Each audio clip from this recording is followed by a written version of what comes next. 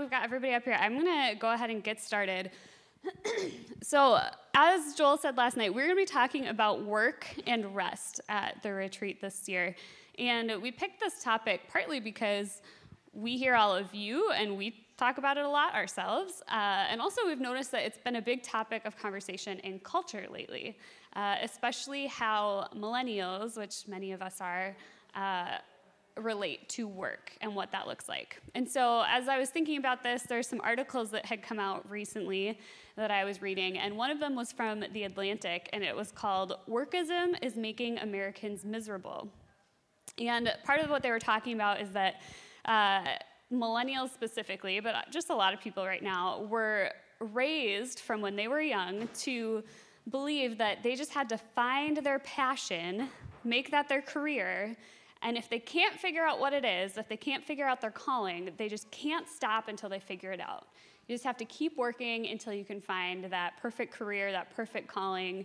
And so I don't know if any of you guys relate to that. I feel like I've definitely seen that in a lot of people I've talked with.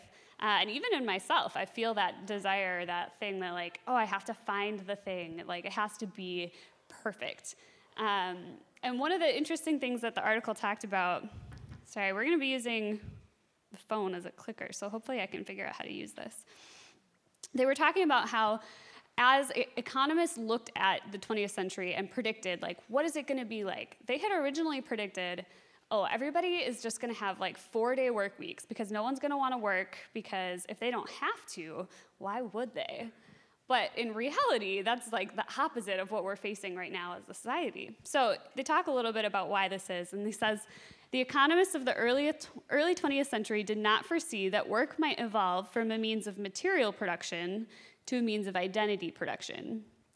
They failed to anticipate that for the poor and middle class, work would remain a necessity, but for the college-educated elite, it would morph into a kind of religion, promising identity, transcendence, and community. Call it workism. So he calls this idea that work is where we're going to find our identity. It's going to bring us this transcendent feeling. It's going to be our community. He calls it workism, as if it's a new religion. So his definition of workism is that it's the belief that work is not only necessary to economic production, but also the centerpiece of one's identity and of life's purpose. So we're going to talk a little bit today about what work is and what it isn't. Because in some senses, some of the things I read from this article, I was like, yeah, I can agree with some of these things. I can get behind it. And yet other things, obviously, thinking about work as identity causes some issues from a Christian perspective. So we're going to talk about that. We're going to talk about what work is and what it isn't this morning. And when I say work, I just want to give a quick disclaimer that I don't just mean like you have to get paid. This has to be like a 9-to-5 situation. By work, I mean what you're doing with the majority of your time. So whether you are in an office or whether you are self-employed or whether you stay at home with kids or whether you're a student, whatever it is, that is your work or your job, your vocation, whatever you want to call it. I'm going to use the word work just because it'll be easier to kind of it's a common term. We'll be able to kind of work through it. But I don't just mean something that gives you a paycheck. I mean whatever you're doing with your time, whatever is your vocation. Okay, and the way we're going to approach this morning is going to be a little bit different than we would on a normal Sunday morning. It's going to be a lot more teachy and a little less preachy. And we're going to do a biblical theology of the idea of work. So a biblical theology is just basically you start in the beginning and work all the way through the end of the Bible and kind of look at what does it say on this topic. So it's going to be a lot of scripture, and I know it's early, but hopefully you guys got some coffee and are ready to dive into what scripture has to say about work. Okay, so we are going to start in creation because that's where the Bible starts. And in the very beginning, we see that God creates everything, right? He creates light and darkness, the sky, the land, vegetation, sun and moon, animals, and every kind. And then he creates us, humankind. So on the 6th day of creation, it says God creates people with a very special purpose in mind. So Genesis 1:26 says, "Then God said, 'Let us make mankind in his image, in our likeness, so that they may rule over the fish in the sea and the birds in the sky, over the livestock and all the wild animals, and over all the creatures that move along the ground. So God created mankind in his own image. In the image of God, he created them. Male and female, he created them. God blessed them and said to them, "Be fruitful and increase in number. Fill the earth and subdue it. Rule over the fish in the sea and the birds in the sky and over every living creature that moves on the ground." So this verse 28, is actually what a lot of people, a lot of scholars call the cultural mandate. Basically just this idea that this is what humankind is called to do. This is their vocation. This is what we're given as a purpose. And you see that we're given work. We are called to work. We're called to increase in number, to be fruitful, which translates roughly to just be productive. Doesn't just mean have kids. I know that's kind of what I thought when I was growing up. Fill the earth and subdue it, rule over. So there's this idea of organizing, of ruling, of just kind of working, really, is what we see. And up until this point in Scripture, the pattern is that God creates something, and then he declares it is good. Yeah, and so we are still at that point where God is declaring things good. So work is created to be good. And if you guys want to follow along, I forgot to tell you this, there's notes on the second page, I think, page 2. If you want to take notes, if that's helpful to you, you can. So we see that work was created good. And I know that we like to joke that work is a 4-letter word, or we like to complain about it. It's not always the most fun. But we see here that creation up until this point is perfect. It's literally paradise. And work is a part of that. It's not after the fall. It doesn't happen after sin enters the world, but it happens before. This is a part of what God had in mind when he created humanity and when he created his good and perfect world. So what else do we learn about work here? We see that we are created in the image of God. Sorry.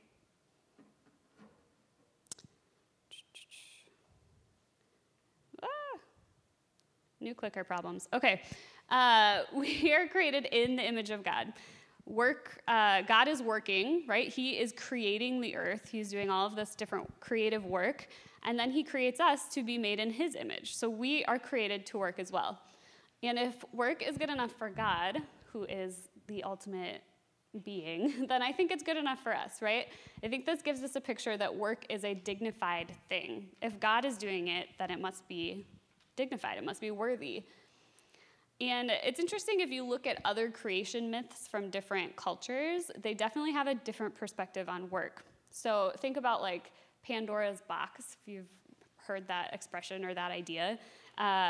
In Pandora's box, they open the box and all of these evils come out of it, and work is actually one of the evils that comes out of the box.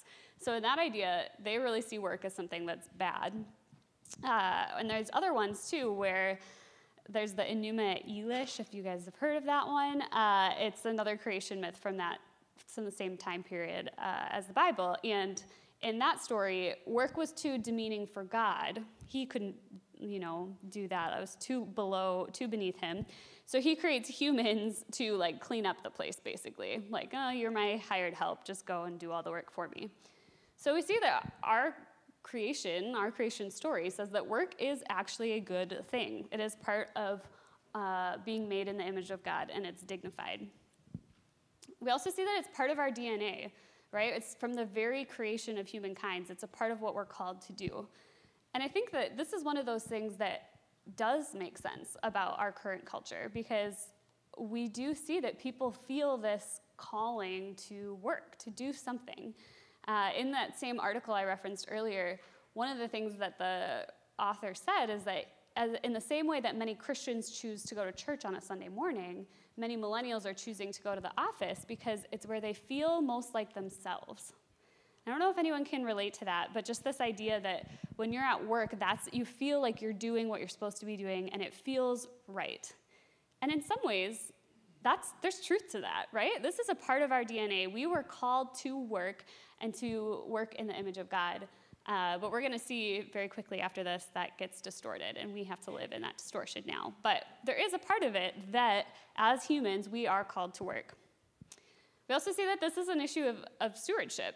God creates this amazing world with, this beautiful sky and sea and all these animals, and then he creates humans and then hands it all off to them and says, here, I want you to rule over this. And as I was thinking about that, I was like, man, that's in some ways might feel like you have a baby and then you just hand it off to someone and say, here you go, now you get to take care of this. And that's a huge, noble responsibility, right? To take on caring for a child is a big deal. And we've been given the responsibility of caring for the entire earth. So it's a big issue of stewardship, and I think that's something we need to keep in mind when we think about work as well. And what is that responsibility? That responsibility is to be cultivators and creators. So as we saw in that Genesis passage, we're not just called to create new things, but we're also called to care for the things that God has already made. And so there's this aspect of keeping, of protecting what is good and what God has already made, and then also an aspect of being fruitful, being productive, and creating new things that continue to bear God's image. All right, so one other thing to note in the beginning is that there isn't this separation between this is my work life, and then this is my, my faith life or my life with God. It was all just one thing. There was no separation. And in Genesis 2, the word that they use for work is actually this word adova, and it's translated to work, worship, or service. So all these things kind of come together. And there's this idea that all aspects of life kind of fall under this idea of adova. You're worshiping God in what you're doing, you're working, you're creating, you're serving. It's all one thing. There isn't this compartmentalization that we have now in modern society. So hold on to that idea. We're going to come back to it as we kind of continue to work through Scripture. But as I said earlier, we are going to get to the fall, which is where sin enters and distorts our view of work. So before the fall, still in Genesis, before sin enters, we see that the idea of work is for God's glory and for the common good. And we're going to come back to this as well, but we see that it's there to bear we're there to bear God's image in the work that we do, to bring him glory in reflecting him, and we're also there to steward the earth well for the common good of others. With Adam and Eve, it's just the two of them to start out, but as you know, it grows bigger, and so there's this aspect of serving others as well.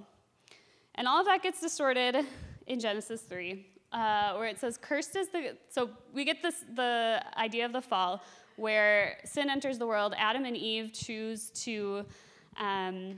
themselves over following God, and they distort their work as image bearers when they make the choice to sin. So even though they already bear the image of God, the serpent convinces them that they need to be more like God. And so they go against God, and this is their consequence. It says, cursed is the ground because of you. Through painful toil, you will eat food from it all the days of your life. It will produce thorns and thistles for you, and you will eat the plants of the field. By the sweat of your brow, you will eat your food until you return to the ground, since from it you were taken, for dust you are, and to dust you will return. So we see that work is affected by the fall. It's kind of one of those things. Again, I said we're going to talk about what work is and what it isn't. Work is created good, and it also is affected by the fall. So work still, in this case, provides for their needs. They're still getting food. They're still able to do the work that they've been given to do, but it's definitely made harder. So God doesn't come in and say, oh, you messed up. I'm just going to take this job away from you and do it myself. But he does come down, and it makes it more complicated. And I know that many of you, and myself included, feel this because I hear our common complaints about work. And so I made a list of just things that I've heard from people about why work is hard or what makes it difficult, and just to see if you guys resonate with these. So one of them being that it's boring. I heard a lot about the imposter syndrome, which I had not heard it called that before, but just this idea that you're feeling like everyone else is better at your job than what you're doing, that you're not actually supposed to be there. You're the imposter in the situation. Unemployment or not being able to find a job that you want to be working in is a big part of it. Having toxic work environments, hear about that a lot, just bad coworkers or systems that are broken within your workplace that just create a really difficult environment to work in. If it's just not the job you pictured you would have at this point in life, feeling like you don't measure up in your work, Anxiety, exhaustion, burnout, being really busy, working too much, or on the flip side, maybe not getting enough hours, and just not feeling fulfilled by the work that you're doing. So I don't know if you relate to these, but we can definitely see the effects of the fall in the work that we do. And not only that the work is affected, but our attitudes towards it is affected as well, right? Just the fact that we have all these things that we feel like work is not fulfilling for us or we're frustrated by shows that we have a broken attitude towards work a lot of the time too. And so as you continue through Scripture, which like I said, we're going to kind of try to move through the whole Bible and look at this, we see this play out very few chapters later in Genesis 11. This clicker, I'm having a hard time staying with it. But like I said, work is affected by the fall. It's inefficient. I know a lot of you love efficiency, so it probably drives you nuts that your work is not efficient. It's toilsome. It can be unpleasant. Okay, so Genesis 11, these group of people come together and they want to build a tower. Seems innocent, right? But as you read through it, you start to see how some of the brokenness of our view of work comes into it. So they say, "Come, let's make bricks and bake them thoroughly." They used bricks instead of stone and tar for mortar. Hey, they're being creators. They are doing something in the image of God. This seems like a good thing, right? And then they say, "Come, let us build ourselves a city with a tower that reaches to the heavens so that we may make a name for ourselves. Otherwise, we will be scattered over the face of the whole earth." So it all seems like good, right? They're creating, they're doing what they're called to do until you realize that their whole motivation for it is to make a name for themselves. So remember, I just talked about how work is supposed to be for God's glory and for the common good. And here we don't see anything because the PowerPoint disappeared. But here we see in Genesis 11 that they're going against both of those things, right? It's supposed to be for God's glory, and they're saying, "Come, let's make a name for ourselves. Let's make this about us."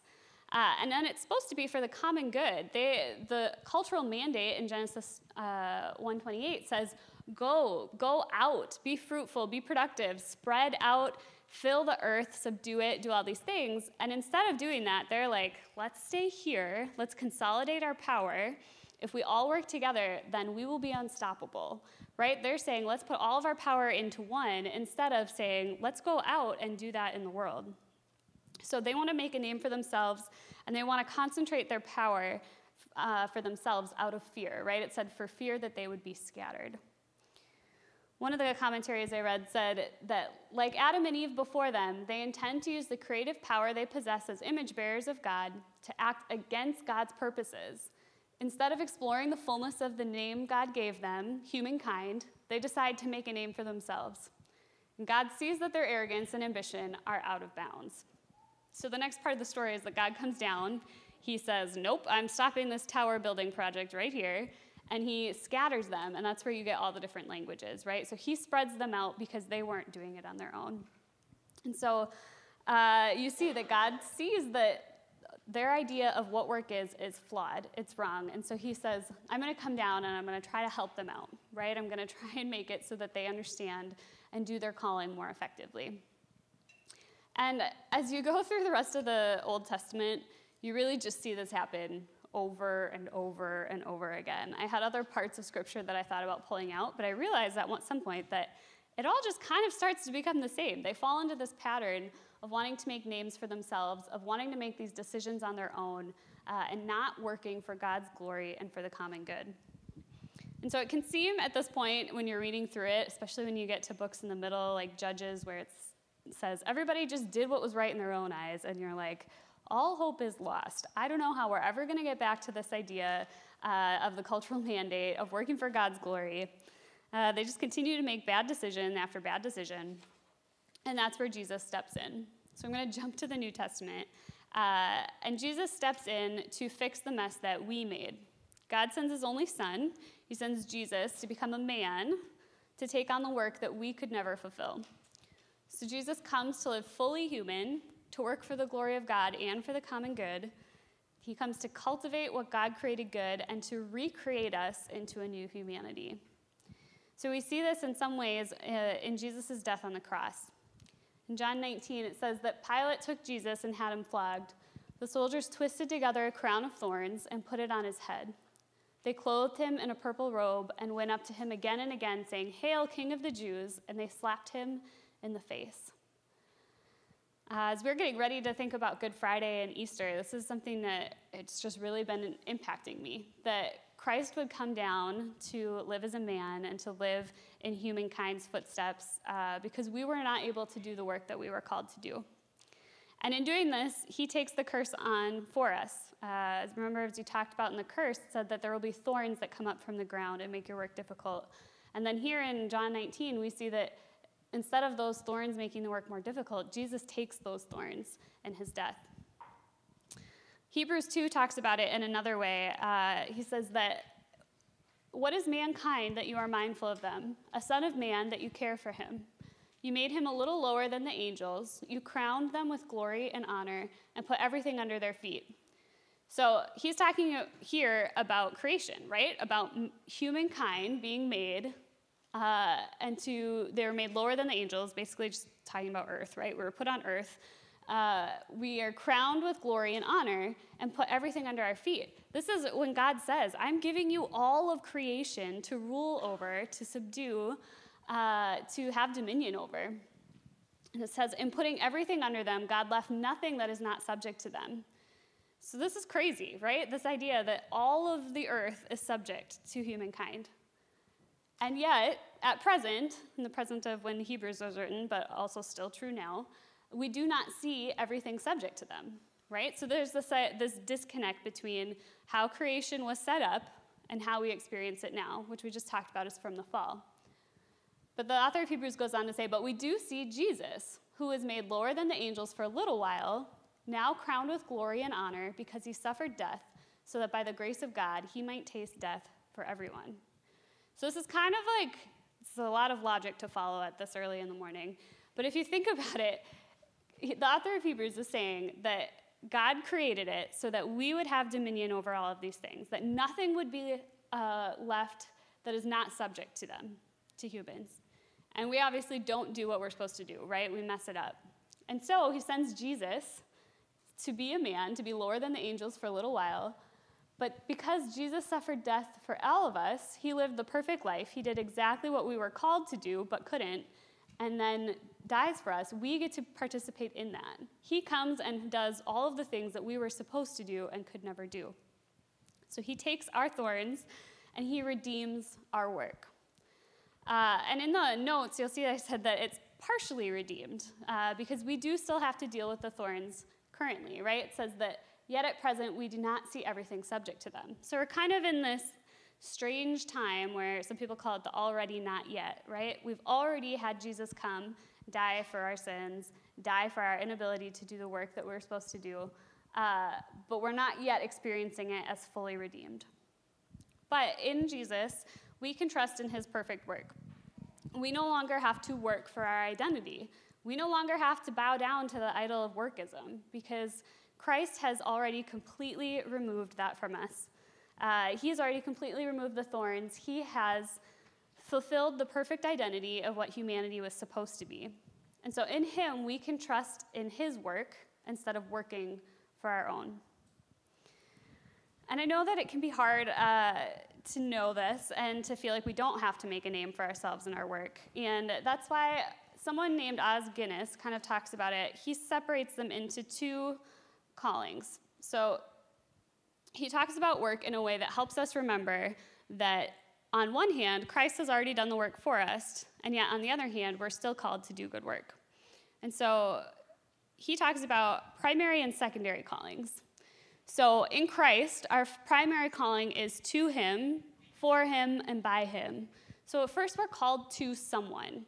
Because Christ has already done the work, he's already fulfilled all of the callings that we have been given, we no longer have to work for it. So our primary calling is always to Christ. It's not to do something, it's to a person. And then our secondary calling is more of that specific work that we've been called to do. So it's called to something or somewhere, and it's this idea that we are to work as if we are working for the Lord, because we are. Colossians 3:23 talks about that. So this is a helpful way to think about it if you tend to fall into the trap of looking at work as your identity, as your primary calling. And when you think about this, you have to remember they always have to be in that order. It always has to be Christ first, work second. So it's really important to keep these callings in the proper order. And yet, at the same time, one of the dangers of separating them into two callings is that we can tend to separate them too much. We can tend to think of, that's the sacred, that first calling is the sacred calling, and then the second calling is the secular calling, right? The calling to God, that's the one that really matters, and my calling to work is just whatever, right? It's just this thing I have to do to make money, or it's this thing I have to do to get by. But the truth is, as we saw in Genesis, is that they're actually supposed to be connected, right? Remember that idea of adova, of worshiping of God, working, serving, as all one idea, one seamless thing that we're called to do. So the hard part about these two callings is that you have to keep them in order. You cannot let the secondary calling eclipse the first. But we also can't separate them too much. Because this idea that working for the Lord, right? I get people sometimes will say to me and Joel, like, oh, you are just doing the Lord's work by planting a church and by being in ministry. And on one hand, yeah, we are. But so are all of you. No matter where you're working, you are also doing the Lord's work. That is what it says in Genesis, that we are called to work and to subdue the earth and to be productive in whatever we're doing, to work as if we are always working for the Lord. So that's where we can't separate these two callings too much, because as much as some days it might feel like, oh man, I don't feel like I am like connecting with God in any of the work I'm doing. Maybe I should just quit my job and move to Africa and become a missionary. Hey, if you really feel called to be a missionary, that is awesome. Let's talk about that. But that is not going to fix this problem. It is not going to fix your problem of not enjoying your work or of feeling like you're putting too much of your identity in your work. Trust me, as someone in ministry, it is just as hard to keep these in order as it would be in any other job. I can make my job that I do for the church just as much of an idol, just as much of an identity as any other job we might be doing.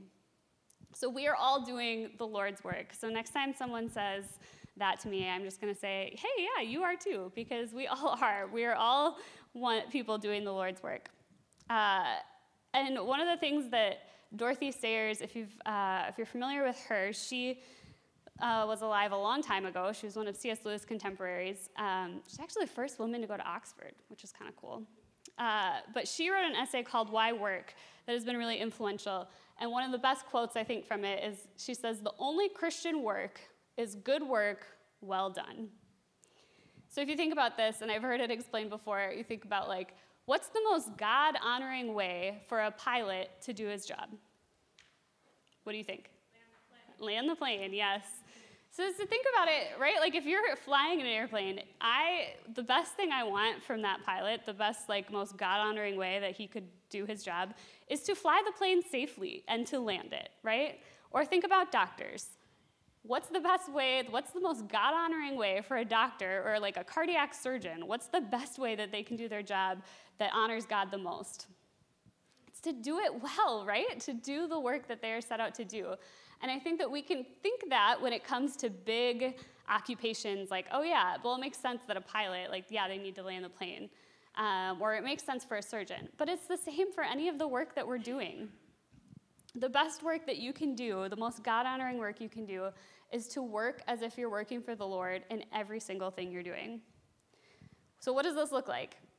It can look like a lot of things, whether it's creating order and organization in your home, because God's a God of order and not of chaos, or discipling your children and creating more of the image of God in the world, whether it's helping restore people's bodies through physical therapy or other medicine, working productively or fruitfully at the task you've been given, even if it's a task that you don't particularly love.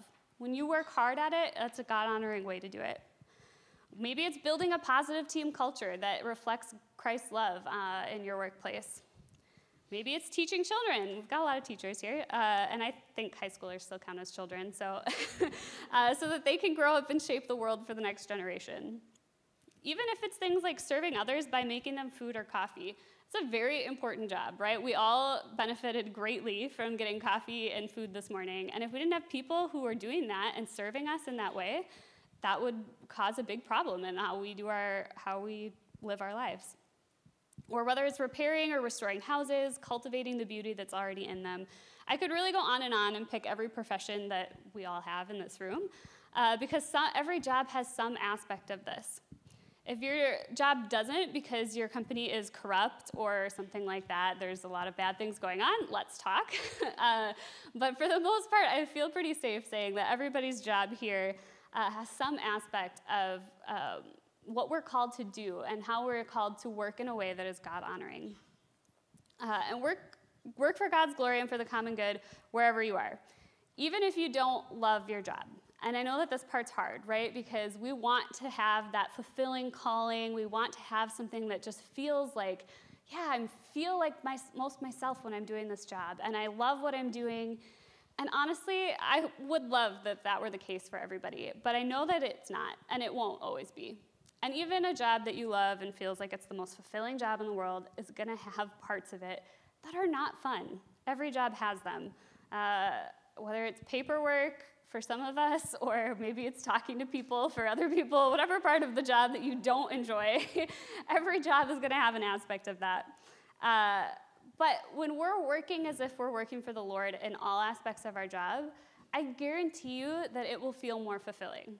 I'm not promising that it will feel more fun or more enjoyable, but you will find purpose in it. Even in the most meaningless tasks, working as if we're working for God's glory and for the common good gives us a purpose behind what we're doing. Okay, so I said that Jesus partially redeems our work, and we only got through about 3/4 of the Bible so far, so let's move to the end, and let's look at how the Bible says that the story of work is going to end.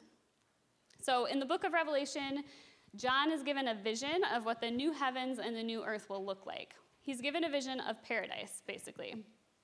And he says in Revelation 21:10, and he carried me away in the spirit, so this is him going to have his vision, to a mountain great and high, and showed me the holy city, Jerusalem, coming down out of heaven from God. So if you think about how the story started, we started out in a garden, and that's kind of when we think of paradise, I think we tend to think more of that like idyllic garden, everything's beautiful, it's very peaceful kind of a situation. But here we see in the end that it's a city. So we don't have this full circle of we're going back to a garden, but we're actually going towards a city. And if you think about cities, that's the place where a lot of work happens, right? It's a cultural center. There's a lot happening there. So we're going to go on and see more of what the city looks like. It says, I did not see a temple in the city because the Lord God Almighty and the Lamb are its temple. The city does not need the sun or the moon to shine on it, for the glory of God gives it light, and the Lamb is its lamp. The nations will walk by its light, and the kings of the earth will bring their splendor into it. On no day will its gates ever be shut, for there will be no night there. The glory and honor of the nations will be brought into it. Nothing impure will ever enter it, nor will anyone who does what is shameful or deceitful, but only those whose names are written in the Lamb's book of life. So something to pay attention here that it's easy to kind of skip over, but in verse 26 it says, the glory and honor of the nations will be brought into it. So you think about, what does that mean? Why are these things being brought into paradise or into the new heavens and new earth? And a lot of people, when they read this, they actually think that this has to do with work. So in Isaiah 60, which I kind of skipped over because, like I said, you kind of see this pattern happen over and over in the Old Testament. But in Isaiah 60, they are also given a vision of what paradise will look like, or what the new heavens and the new earth will look like. And as part of what he's talking about in Isaiah 60 is that all of these people that are in the nation, the farmers, the metal workers, I'm trying to remember, all of these different fields of work there are bringing their best work into this paradise, into the new heavens and the new earth. So we see that there's some aspect of work in heaven. And I'm not exactly sure what this looks like. I don't think that we really, of all the things we know about heaven, don't think we're given a lot of details. And so my guess is probably as good as anybody else's. And honestly, I think it's going to be so different from anything that we can anticipate on our own that it's not really worth getting into, like, will there be golf in heaven, that kind of stuff. I don't know. But we do see that there seems to be work in heaven. So in the same way that work was a part of paradise in the very beginning, it seems like it will also be a part of paradise in the end. And the best work is being brought into it. As we go on in Revelation, it says that the angel showed me the river of the water of life, as clear as crystal, flowing from the throne of God and of the Lamb, down the middle of the great street of the city. On each side of the river stood the tree of life, bearing 12 crops of fruit, yielding its fruit every month. And the leaves of the tree are for the healing of the nations. No longer will there be any curse. The throne of God and of the Lamb will be in the city, and his servants will serve him. So we see that work is going to be a part of this, but we see that it's going to look different than what it looks like now. Because I think some of you probably heard me say, yeah, there's going to be work in heaven, and you're like, what? That's not what I want. But we see that it's going to be totally different. There's going to be this seamless integration of worshiping God, working for his glory, and serving for the common good all together. We see that the tree there is for the healing of the nations, and that there's no longer any curse. So all of the things that make our work difficult and make our work hard and inefficient and toilsome right now, all of that will be removed. And honestly, I don't even think that we can fathom what that would be like, right? Like, even my best picture of what work might be with no thorns or no difficulties still probably won't be the most amazing version of it that it could be without any curse. Like, I just don't even think we have a concept of what that could mean. But we see that it's going to be true. We see that work will be fully redeemed. Oh, clicker, come on.